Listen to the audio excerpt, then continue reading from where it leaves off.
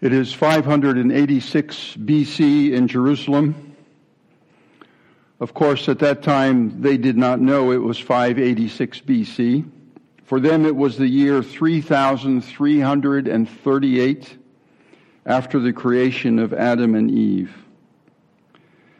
Nebuchadnezzar, king of Babylon, had besieged Jerusalem for 2 years. Speaking of supply chain issues, that means at the end of the 2 years, there was no food anymore in Jerusalem because the city was dependent on the surrounding farms for plant and livestock and food sources. The people were so desperate that a group broke through the wall and fled. This was, of course, a group of elite soldiers and palace officials, not the average citizen. They were pursued by the Babylonians and captured. The king Zedekiah was captured along with his sons. His sons were killed in front of him,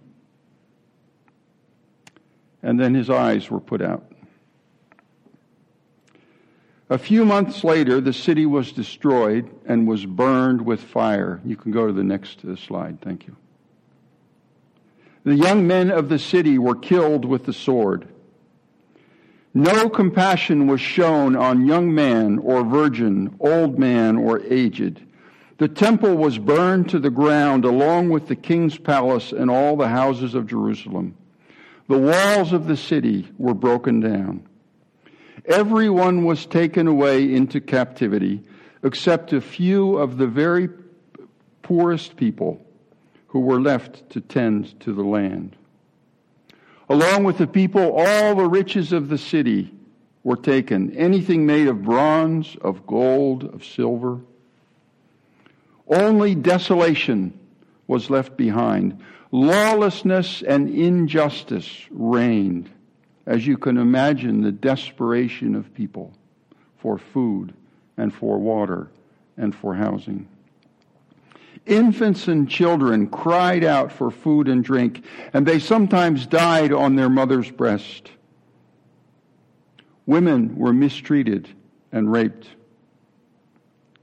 Shame, one of the worst things to overcome in honor culture, had come upon the people. The nations around mock and scorn.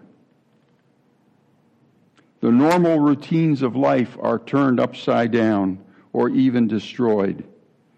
Yahweh, the God of the covenant, appears to have abandoned his people. Almost all of the old symbols, the things that we knew and trusted, have been rendered useless. The old institutions no longer functioned. And out of this desperate situation, this Lamentations, was born. It's a little bit hard for us to identify with the situation back then, but maybe it isn't. Maybe in this time of COVID and all the other struggles we're facing in our lives, in our world, we can maybe identify just a little bit. Many of you know Dahlia Kerr, who's here this morning. She's been a friend of our congregation for 20 years or so, she's told me. She comes from Lithuania. She's been in this country for about 25 years. And a couple of weeks ago in our discussions on our book, Freeing Jesus, I talked with her and we talked in our group meeting about Jesus as helper and why we need Jesus as helper.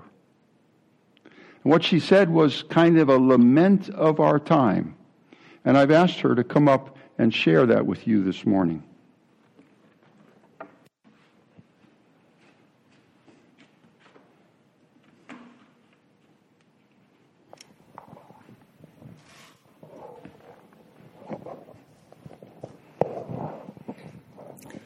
Oh Lord, help us.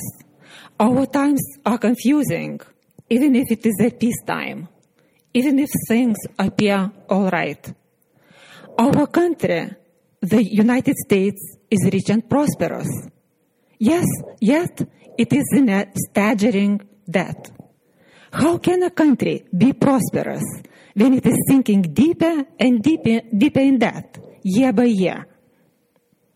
The country is deep in debt, yet money is being spent in billions on ludicrous space programs and powerful new generation military killing machines. Why is it so? Money is being printed, paper money, with no real value. Is it wealth? A handful of people in the world they get millions a year, then billions. Many populations all around the world struggle to make ends meet. How come?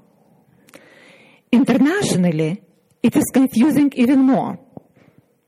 When some country, say Russia, moves their troops within their own borders, closer to Ukraine, the country is called an aggressor. Yet, when our country, the US, keeps its military bases all around the world and places its war machines in every ocean, thousands of miles away from the country's borders, it is all good. It is for peacekeeping. Our peacekeeping country has been at war for 92% of the time since its birth. And it is the only country in the world that used a nuclear weapon on a civilian population. Yet the right of the country to have nuclear weapons is never questioned. In the past few decades alone, the US attacked countries and interfered with their politics, government, and economy. Peace-loving, indeed. The peace-loving, peacekeeping US spent money by far on war-making machines and equipment by far than any other country in the world. Tens of thousands of drone attacks are carried out, resulting in thousands of civilian casualties. It is all, mind you, in the name of freedom and democracy. That populations of the attacked countries never asked for. When people flee from such destroyed countries and failed economies and show up at our borders, at the borders of the peace-loving country, it is the refugees who are being faulted. Why have you come to our border illegally? How did you dare? Not the country that interfered for its own political and economic interests. That's internationally. At home, it is confusing no less. The medical field is advanced and developed as never before. Yet, the population appears to be sickest ever. This is in our country. Obesity, chronic diseases, kids getting sick starting at an early age for life. Women are freer than ever before, yes. Yet, there is a family crisis. The highest ever rates of divorce, broken families, alienated, abused, and abandoned children, emotionally scarred for life to the point of not being able to function in a society. Oh yes, and we care so much for the environment. Who doesn't?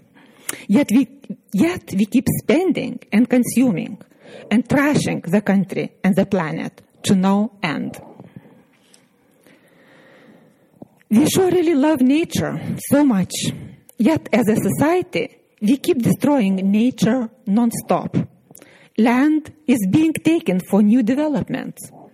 New homes moved into forests. Natural habitats and wildlife destroyed. Mountains, whole mountains removed in search of minerals. Land, water, and air being polluted. Issues keep mounting. They do. Yet we seem to be unable to come around. Oh, good Lord, help us. In his book of essays, What Are People For?, Wendell Berry wrote an essay on the poem, A Poem of Difficult Hope. And he says this: we are living in the most destructive and hence the most stupid period in the history of our species. The list of its undeniable abominations is long and hardly bearable. And these abominations are not balanced or compensated or atoned for by the list easily reiterated of our scientific achievements. The distinguishing characteristic of absolute despair is silence, he says. There is a world of difference between the person who, believing that there is no use, says so to himself or to no one, and the person who says it aloud to someone else. A person who marks his trail into despair remembers hope, and thus has hope, even if only a little. Another commentator on Lamentations put it this way: to name evil is to resist it, to begin the healing process, to recover and rediscover one's human dignity. And that's what Lamentations does. In the midst of that despair of Jerusalem, it names the evil. It lays it out in graphic language that I may even hesitate to read here from the pulpit. It speaks it out. It doesn't offer hope. It doesn't wrap things up in a nice bow. It doesn't say in the end everything's going to turn out all right. It just speaks it in raw, cutting, deep words. And it names the evil. It names the evil of Jerusalem itself. It names the evil of the Babylonians who burned Jerusalem. And it, in opposition to Job, accuses Yahweh, the God of the covenant. But always remember, by speaking it out, you resist and begin to bring hope. Lamentations does this in a very carefully constructed series of structured poems. The Hebrew alphabet has 22 letters. Each chapter of Lamentations, well, except chapter 3, contains 22 verses. Each of the verses starts with the next letter of the Hebrew alphabet, except the 16th and 17th letters are reversed in poem 2 and 3. The chapters 1, 2, 4, and 5 contain one line per Hebrew alphabet letter. And chapter 3, if you look in your Bible, you'll see this. Each letter contains 3 lines. Chapter 5, which concludes the book of poems in absolute despair, doesn't follow this pattern. It does have 22 verses, but it doesn't follow the acrostic of the Hebrew alphabet. So if you're reading it in your Bible, pay attention to that. There are also 3 speaking voices in Lamentations. There's the poet or the narrator. There's the personification of the city of Jerusalem. There's Jerusalem speaking, usually as a female, almost always as a female. And then there's the community as a whole. And there's one voice that's absent. You can go to the next slide, Christopher, thank you. The voice of Yahweh, the God of the covenant. Because Jerusalem feels that she has been abandoned by God. And she's very honest about it, Jerusalem is. She says openly, as we already read this morning, you've abandoned us and you've punished us because of our own sin. We're a wicked people. We've done some awful things. And it is right that you abandon us. It's just. We deserve it. But the author of Lamentations, and if you read it carefully, you'll find this, believes that the suffering that Israel experiences is more than her sin deserves. The sin of Judah, the sin of Jerusalem, is not equal, says Lamentations, to her suffering. There's a suffering that goes too far. There's a suffering that is evil. There's a suffering that overcomes the innocent person. I don't deserve this. The destruction brought about by the Babylonians, by Nebuchadnezzar, the killing of the sons of the king in front of his face and then putting his eyes out, is out of proportion. And so this theme of Lamentations is that Jerusalem cries out, yes, I have sinned, but I've also been sinned against. I'm a perpetrator, and I'm a victim. And the worst of all is the perceived abandonment of Jerusalem by Yahweh, the God of the covenant. Yahweh is not defeated by Babylon and her gods. Yahweh leaves Jerusalem on his own. Lamentations holds Yahweh accountable for the anguish and despair. He seems to have caused or allowed things to happen in a way inappropriate to the faithfulness and compassion that should characterize him. And this abandonment is one of the main themes of chapter 1. And I want to just show you a few verses of chapter 1 that show that.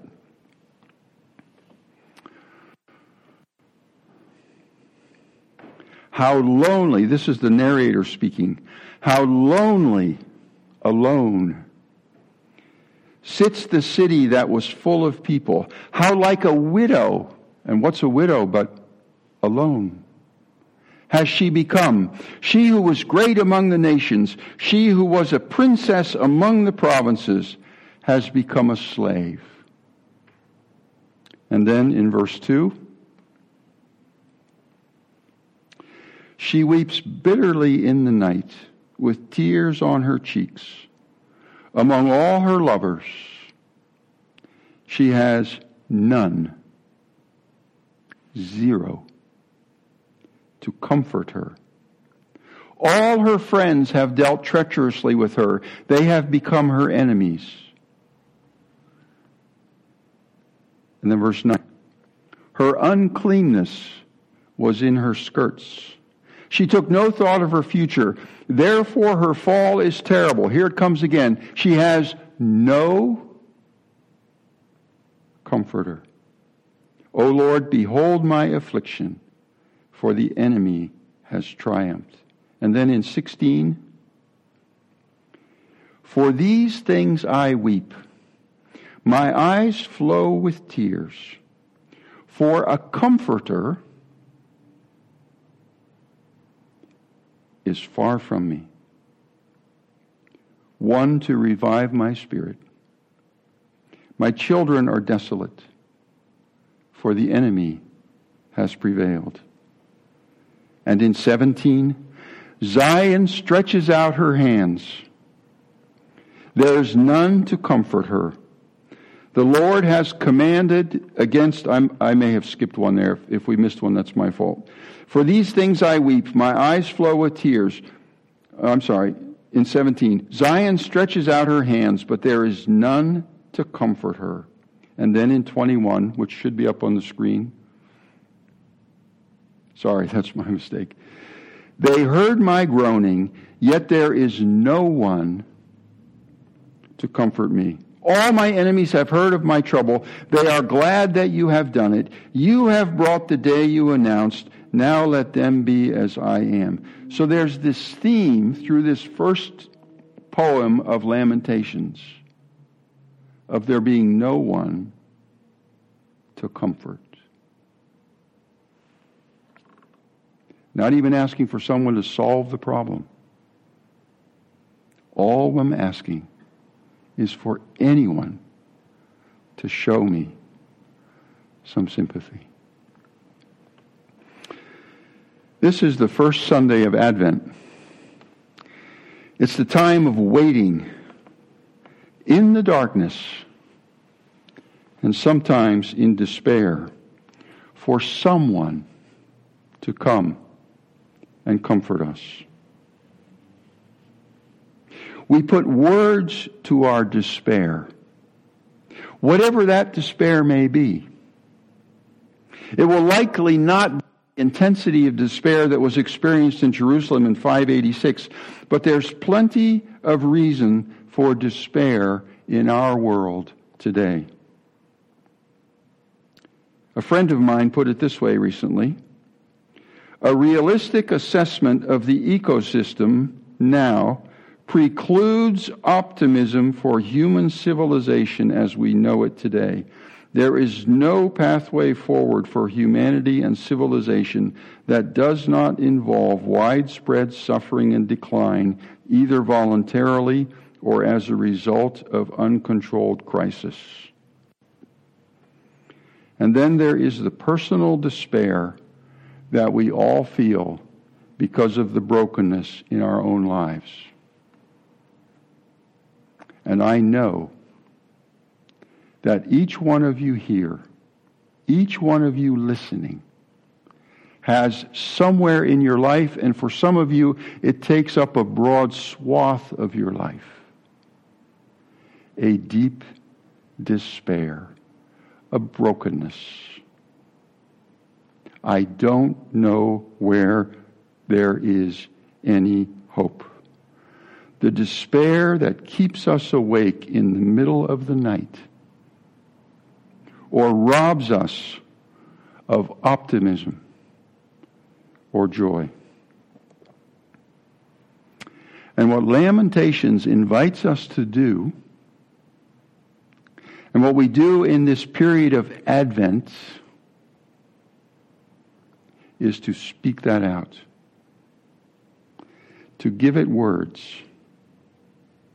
God has given us this book of Lamentations, as hard as it is to read, and as hopeless as it appears, to help us express our despair.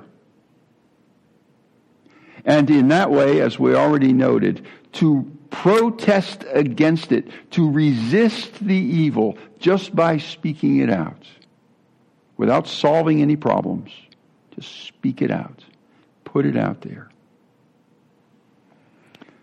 So I'd like to invite you in this Advent period, number one, to speak your despair. I don't know how you do that, in every way that works for you. Put it down on paper, speak it into your telephone, talk to a friend, talk to God, whatever way might work for you. The despair that's in your life, your sadness, your pain, your darkness, your worries, your concerns, your sins, the sins of which you have been a perpetrator, and the sins of which you have been a victim. To speak them out, to put words to them. And if necessary, let those words be raw ones. Let those be words that you may not speak in polite company around the Thanksgiving or Christmas tables, but let them be real. Because as you speak them out, you protest and you resist. And then look for and wait for comfort. There is no comfort in Lamentations, or very little. It's really hard to find. You have to make up a lot of things to draw comfort out of Lamentations. But Lamentations isn't the only book in the Bible. You may remember Isaiah 40. Comfort, comfort ye my people, says your God. And I'd like to conclude by playing for you the famous piece from the Messiah, comfort ye my people. And just let these words from Isaiah and let these words from Yahweh reach into your soul and give you the strength in these times of darkness, if these are dark times for you, at whatever level, and give you the strength to express it and the strength to wait for and expect, and perhaps even in these weeks experience something of the comfort in the Christ child for whom we are waiting.